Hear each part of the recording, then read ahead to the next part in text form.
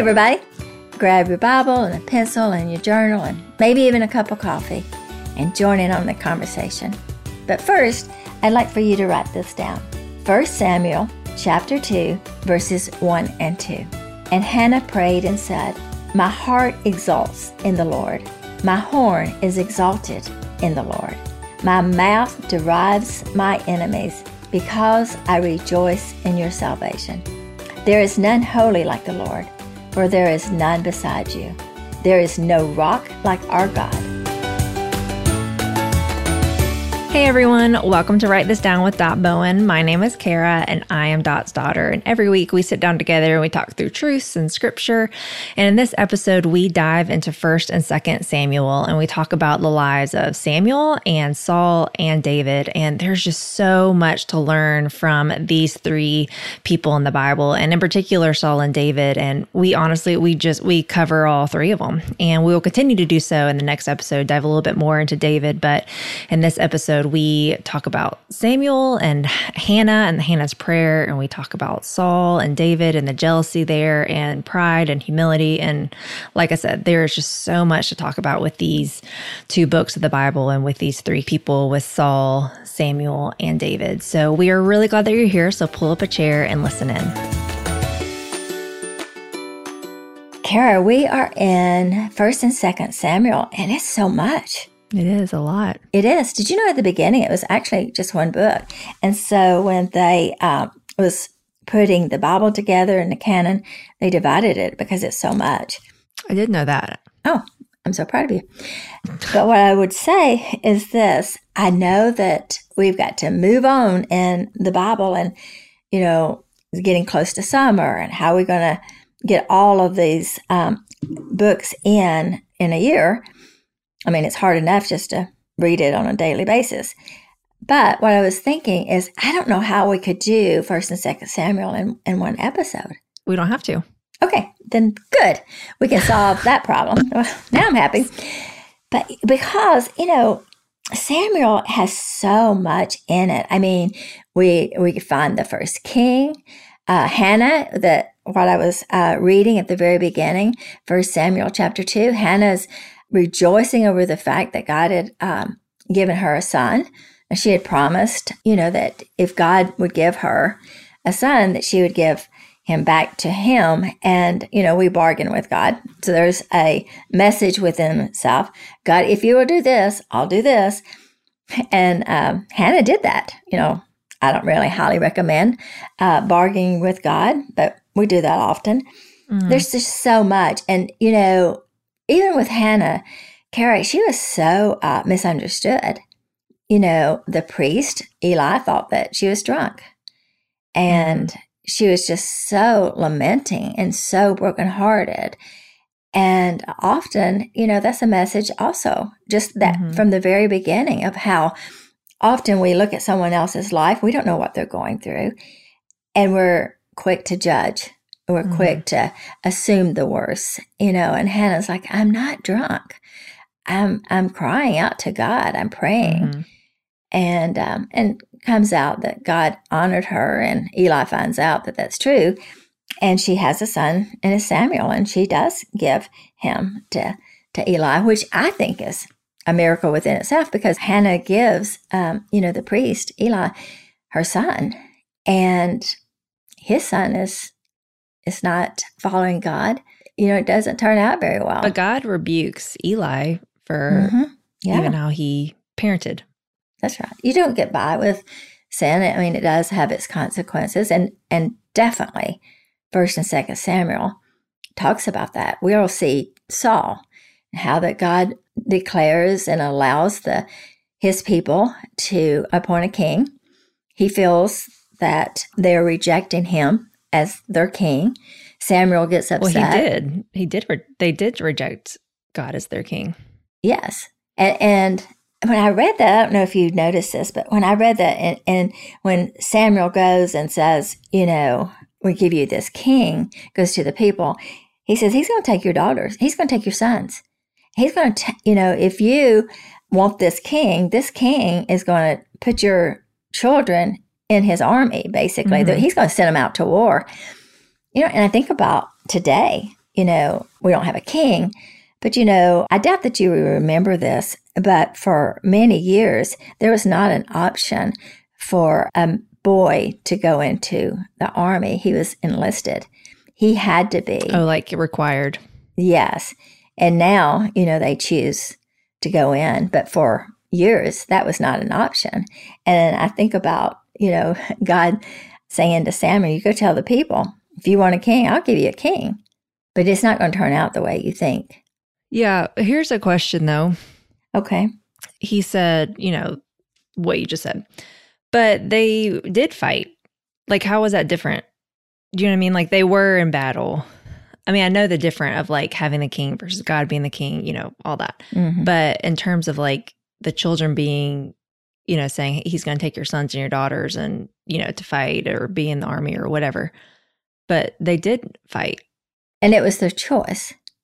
They served the king. Because, see, like before, when the Israelites were going over into the land, they would have these tribes. And these tribes would unite and they would go in and take their land, the land that God had promised for them. Mm-hmm. But they were uniting as a tribe. They were in unity. Now they were serving a king, which is a total different thing. That makes sense. But I do feel, that as we get into 1st and 2nd Samuel, there's so many life lessons that we can learn. You think about, again, what we just said before, parenting. Eli, here he is, this godly man. He doesn't really discipline his sons. And then God does. Mm-hmm. And then we take Hannah, and she was faithful to her promise to God. And she, gives Samuel to, Eli, and Samuel grows up and she would go visit him. But right. Which in all reality, I feel like even with Hannah bargaining, with God saying, if you do this, I'll do this. Mm-hmm. I don't really see that as much as bargaining, as much as like her heart was in a position to do that. And that like ultimately, like God wanted Samuel to be like, would Samuel have, been under Eli and been, the prophet he was if she hadn't have said that? You know what I'm saying? Like, I see it more as like God using that to fulfill his purpose, to fulfill of, you know what I'm saying? Like Samuel's call on his life before he was even born was to be a prophet. Like, I guess I see it as not God will like, okay, twist my arm. You bargained with me. And since you said that, I'll do it. But it's more God being like, yes, that's what I want to happen, is for him to, like your son to be under Eli and to be this prophet for all these days. So I will accomplish my will through your bargaining. Yeah, I don't think it's the bargaining. I think that's humanly speaking. Hannah bargained. I believe Hannah was like so grieving and so in pain because, women back then, if you didn't have children, and it's still a little bit like that today, but that's their whole identity. And it was a sign that God was blessing them if they had children. But I think that God's will is going to happen no matter what. So yeah, like Hannah didn't manipulate God. God just nor do we. Right. God just used the circumstances to accomplish what he wanted. Right. And that's what we've talked about, about prayer. Like it's kind of getting to the place where we're wanting God's will. And God's plan is always going to, trump our plan when we know that God's plan is always better than our plan. So it's not like a dictatorship. He's our Lord. He's our Savior. He is in control. He's sitting on his throne. He has a perfect plan for our lives. But you can look at this as, God is just this mean God. No matter what you want, it doesn't matter, because if God doesn't want it, you're not going to get it. As an attitude a lot of people have. But when you step back and know the heart of God, and you know that God has the plan for your life, and you begin to filter it through those lenses of, I want this plan. I want a child. God, will you give me this child? And God gives the child. It's not because of what you said, like, she's manipulating God to do something God didn't want to do. This actually is just a great example of us getting in on what God's doing. And so she did, get pregnant, and she had this child. the story really is more about Hannah's faithfulness and her desire to have a child and how God honored that, but also to step back and see God's hand that God had planned. And so it's kind of like embracing where we are, embracing what we do not have as maybe the hand of God is not time, or it's God's got a better plan, or God's got something better for us. So that's kind of what we're talking about a little bit, kind of getting off the subject a little bit, but that principle is definitely in there, because it's not really about Hannah manipulating God, but as you said, God has a plan. And from Genesis to Revelation, God is moving toward that plan, which is the Messiah, which we will see David on the scene, in 1st and 2nd Samuel. And David is the tribe. David is where the Messiah will come through. David will be the next king. So all of that is in Samuel. So it's like God is setting the stage for what he's going to accomplish. And I think, a lot of times we approach God in a way of trying to twist his arm to do something without really kind of sitting back and go, is this your plan, God? Is this what you want? Which goes right into Saul, in the fact that God said to Samuel, they're not rejecting you as judge. They're rejecting me as their king. And so God gave them what they asked for. And again, we're sitting here looking at, he gave Hannah what she asked for because it had a bigger plan. Now he's giving the Israelites what they asked for, knowing they don't realize what they just asked for. And it was not going to go well. Now, God warned them and said, you set up this king, you're going to lose control, and this king is going to control you. Mm-hmm. And yet they kept begging it. And so once Samuel warned the Israelites and told them, like, you're rejecting God. And they just continued to say, no, we want a king. We want to be like everybody else. Yeah, they're like, yeah, that's great. So where's our king? Yeah. Well, don't worry about that. We'll worry about that when the time comes. Just give us a king. And it says we want to be like everybody else, which is another message. It's very dangerous. And a lot of times we look at everybody else and say, well, why won't God let that happen to me? Why is my life not like everybody else's? Why am I different? Or like just even the grass is greener, because they're like, oh, look how cool it is or great it is that those countries or nations have kings. We want to be like that. Mm-hmm. The funny thing is, to me at least, is yes, they rejected God as their king. And yes, God gave them a king and kings. But ultimately, God still was in control. You know what I'm saying? It's not like God was like, okay, I'm taking my hand out completely. And I'm walking away. You know what I'm saying? Like God, because God ultimately was the one who, decided who was going to be the king, it decided how that was going to go, decided how long their kingship was going to be, decided if, like he tore the kingdom from Saul, he tore the nation in half, it's like kind of, I don't know, funny to me, because it's like, okay, yeah, God is like, okay, you rejected me as a king, so I'm going to give you a king. Like, and that, like, it seems like he's like giving up his control, but it's like, no, I'm going to do this, but I'm still in control. I'm still in charge. I'm still, right. It didn't really make a difference in terms of, it was almost like a perception thing of like, okay, I'll do this for you, but God's still. You can think that's a king, but I'm really the king. Right. But I think that's a great point, because in reality, there's a difference in reaping our consequences versus God walking away from us altogether. A lot of times we think that God has forsaken us because for whatever reason, things aren't going well. And so what God was trying to say to the people through Samuel, you don't know what you're asking for, because this is not going to go well. You're going to be in bondage. You're going to be total under the control of this king. And he's going to take from you. He's going to take your land. He's going to take your children. So God warned them, as he does us. But they were insistent, I want this, I want this, I want this, like a 2-year-old. I want it. And then when they get it, it doesn't go well. But that's the consequences. It's not God's punishment. God warned them out of love and mercy and out of grace to tell them.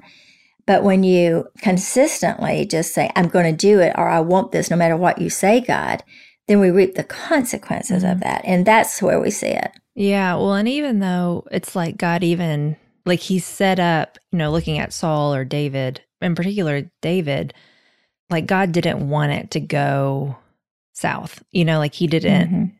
That's his heart. Like even setting up the kings is like he knew what would happen because he knew how the kings would choose. He knew. And he's sovereign. He knew what was going to happen, but he even in that, it's like he kept wanting it to not go bad. You know what I'm saying? It's not like he's like, well, sucks for you. Like this is, it's going to go so badly. He's just like, no, this is what's going to happen. But he even tried, I don't want to say like he tries, like he doesn't have control, but you can see. He puts obstacles. He puts truth in our minds. He tells us a warning. That's what he's doing. Yeah, like he chose kings who had a heart toward, at the beginning in particular, Saul and David in particular, like he chose them because of, their heart toward him at the beginning. Obviously we see Saul's heart turns, but yeah, so it's like he's not setting them up for failure, I guess is what I'm trying to say. He is wanting them to succeed. He's wanting that, but we have choice. We do. And that's exactly what I was about to say, the power of choice. It goes from Genesis 3. God set up the world for everything to be good. He didn't want sin to enter into this world, but he already made a plan because he knew it was going to happen. And the same thing is even with Saul. They were asking for a king. He knew it wasn't going to go well. And he already had David in line to set up.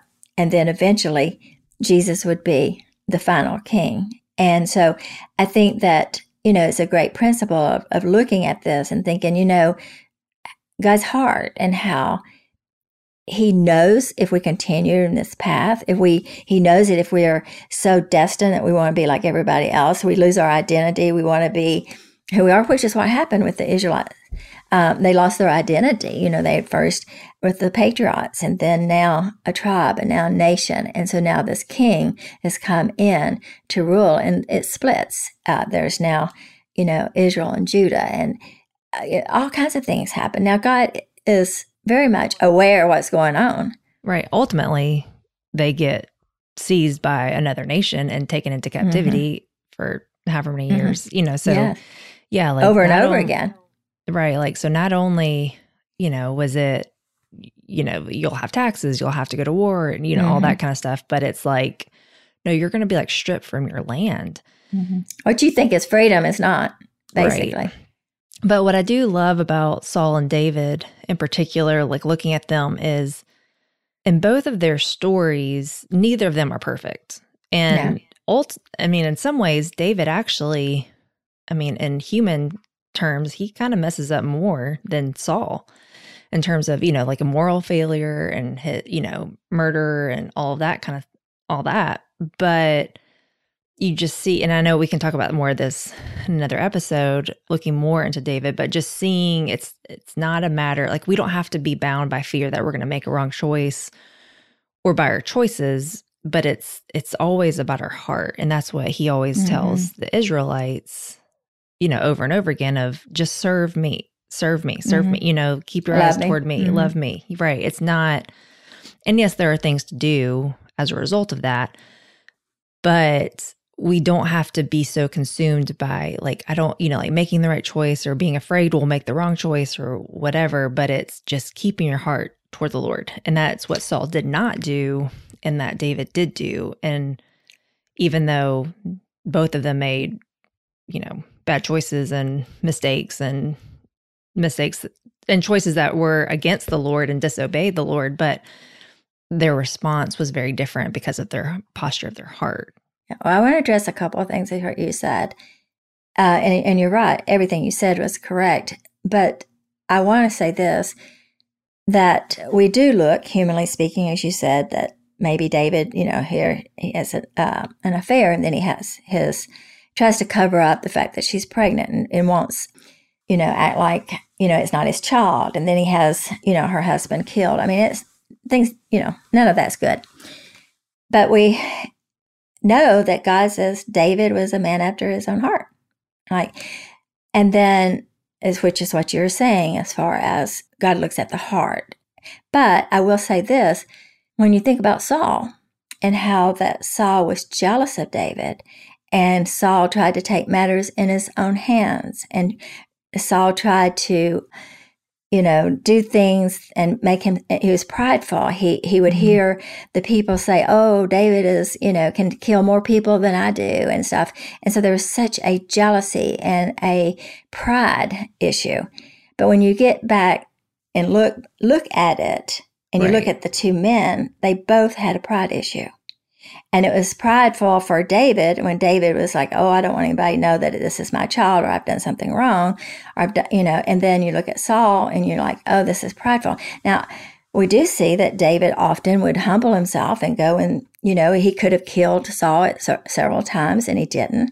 He's like, he always recognized that Saul was God's anointed. He always, I guess, looked at God as powerful and reverenced him, where Saul didn't. Right. It's almost like when push came to shove, David had his moment of like, okay, this is who God anointed her. Okay. It's like you think he came back down to the reality of and referenced God. Yeah, it was like it's like the moments that your true heart comes out. It's like, okay, when push comes to shove, like we're all going to have moments where it's like, okay, I didn't react really well in that moment, or I didn't respond super awesome. But then when push comes to shove, you come back around to the Lord, or you humble yourself, or you know what I'm saying? It's like, we all have those moments, but then it's like, okay, I know that, this is who God anointed, or I know, whatever it is. And even with Saul, I was thinking, we see that way before David even comes on the scene. I mean, that's why David comes on the scene, is because of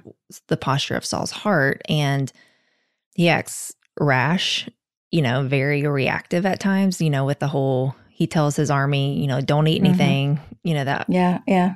Very extreme. Very extreme. And he is always, at least what we see in 1 Samuel, I know we don't see every day of, their lives, but what we see, or what I see in 1 Samuel, is he's always concerned about people more than the Lord. Like he's always more concerned about how people will perceive him, or what they think of him, or, that. Which is pride. Right. Yeah. Versus the Lord. Like it was more about Saul than it was about God. Is what you're saying, right? Yeah. But I think it's too, which it's the same thing, but he's so concerned with how he is perceived by the people, and he doesn't like take a stand, like even when he's waiting on Samuel to come, and he doesn't come, when Saul thinks he should come by, and then Saul takes matters in his own hands, and he eats of the bread. He goes into the holies of holies, like he puts himself up as a prophet, as a priest. Right. Yeah. Yeah. So anyway, but all I have to say is it's seeing. I think that is one thing of like keeping our eyes on the Lord versus people. Like he was just always so consumed with. And yes, it is pride and it's focus. He's concerned about Saul. All those things are right. But it's, I think, for us to be like, okay, like, am I concerned about, how I'm being perceived, or people, or, whatever? Or am I trusting the Lord? And if that means I, wait a little bit longer, and it may seem crazy, or maybe I do this thing and it may seem crazy, but, the Lord's with you, or what he has asked you to do, or whatever. It's amazing. We need to go back and remember how Saul became king. He was going out to look for a donkey.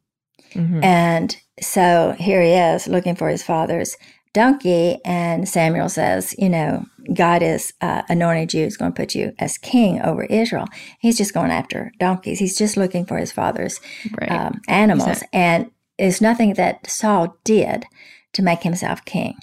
And I think he's forgotten that. So when he starts looking at David, and he starts looking and listening to the voice of everybody else around him, of saying, oh, this David's so great. And jealousy, don't underestimate jealousy. We know that throws Joseph into the pit. And jealousy is an evil thing. We're always comparing ourselves and like looking around and saying, kind of discontent with our lives, and saying, well, God, why don't you do this for me?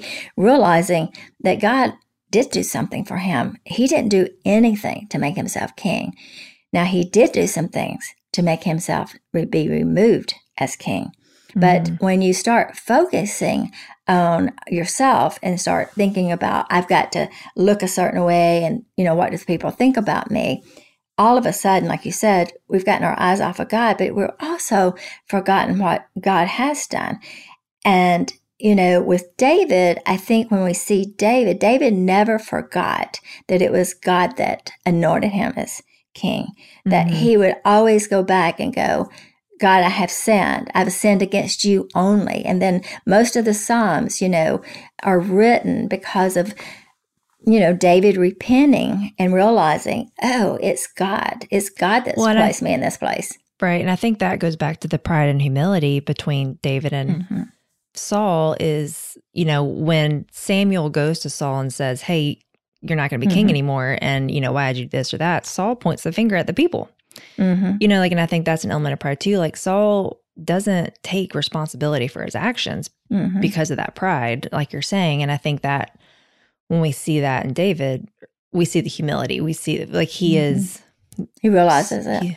Right. He's so aware of his wrong. I'm sure that was not easy to admit that, yes, I had an affair and I had her husband killed. Yeah. Do you know what I love about that, Kara? I want to pause just a minute because that Psalm where it says, against thee alone have I sinned, that was written when he was confronted and realized that his son had died and that God was going to the consequences of his sin. And I think when I read that and I think about David's heart and his focus, he said, against thee only have I sinned. I'm like, well, what about Bathsheba? What about Uriah? What about, the people, your leadership, the people that were looking to you as a godly leader? What about, what about those people? Didn't you sin against them? Didn't you sin against Bathsheba by, taking advantage of her? And we look at that, and I'm not saying that they didn't sin about that. And I'm not saying David didn't realize that they did sin that. But his sole focus was on the holiness and the reverence of God. He realized all these other people are sinners too. Right. But there is a holy God, and I've sinned against him. Yeah. I think that's amazing perspective. And I think that might have been the difference between Saul. Like you said, Saul was pointing the finger, and every time Jonathan would mention to Saul, why are you doing this? Or even David would say, why are you, running after me? I'm on your side. Saul would always, talk about the people or how everybody thought that he was so great or whatever was going on in Saul's life. It was never about Saul. It was always about, like you said, responding to the things he was listening to. And his perspective was more about, I'm king and I'm going to hold on to it versus I was just given a gift. And God, that's one of the things I love about Job, where he says God gives and God takes away. But here is something that God has given Saul. And now Saul is like, you cannot take this from me. And we hold on to it. Well, the ironic thing is God wouldn't have taken it away from him if Saul had just been open-handed with it, and I know there's a lot of other things around that, but well, he would have taken it from, he would have been able to fulfill his kingdomship. It was removed because of his sin, but eventually David would have been king anyway because of the fact that he was establishing David as a king through the line for the Messiah. But he would not have lost the kingship under such moral failure and such, he went, pretty much crazy. But overall, again, that's what you're talking about. Like God has a plan. David was much aware of God's plan, and Saul decided it was his plan. And it is the difference in when we are facing life and we're in where we are right now. We have to kind of step back and go, wherever I am right now, whatever I have, even if it's not a whole lot, what I have, God has allowed me to have. And here's where I am, and I cannot hold on to these things and act like this is mine versus I'm going to give everything that God's given to me back to God and allow God to do whatever he wants to do with whatever. If he wants to remove the thing, he'll remove it. If he wants to enlarge whatever he's given us, he'll enlarge it. But if our focus is more about God and not ourselves, I think that's where the peace and the contentment. I mean, no wonder Saul went crazy. He was trying so hard to keep something that God had already said, you're not keeping. Mm-hmm. And that causes a lot of anxiety. It definitely causes a lot of jealousy and strife. And I feel like, as we look at Samuel, I mean, that's lots of life lessons in that, like the danger of jealousy, the sin of jealousy, always listening to what everybody's saying and, taking it personally and, being very careful of protecting our heart toward pride. Mm-hmm. It's a lot of stuff in here, Kara. And I just think as we look at the life of Saul and David, and like you said, compare it, step back. We're not Saul, we're not David, but there's some human behaviors that we all sometimes express through the way we respond to what God is doing in our lives. And as you said, I think it's a huge point of what you put out is that we've got to step back and go, you know what, God, this is really about you. It's not about me. And it's what you want for my life. And it's the plan you have for my life. And as long as we're faithful to that, we'll reap those consequences and not the consequences that we'll put on ourselves for disobeying God. Thanks for listening. I'm so glad that you could be a part of our conversation. To continue the conversation, you can find Dot on social media at .bowen or visit her website, .bowen.com. Subscribe, like, and share with your friends, and we will see you next week on Write This Down with Dot Bowen.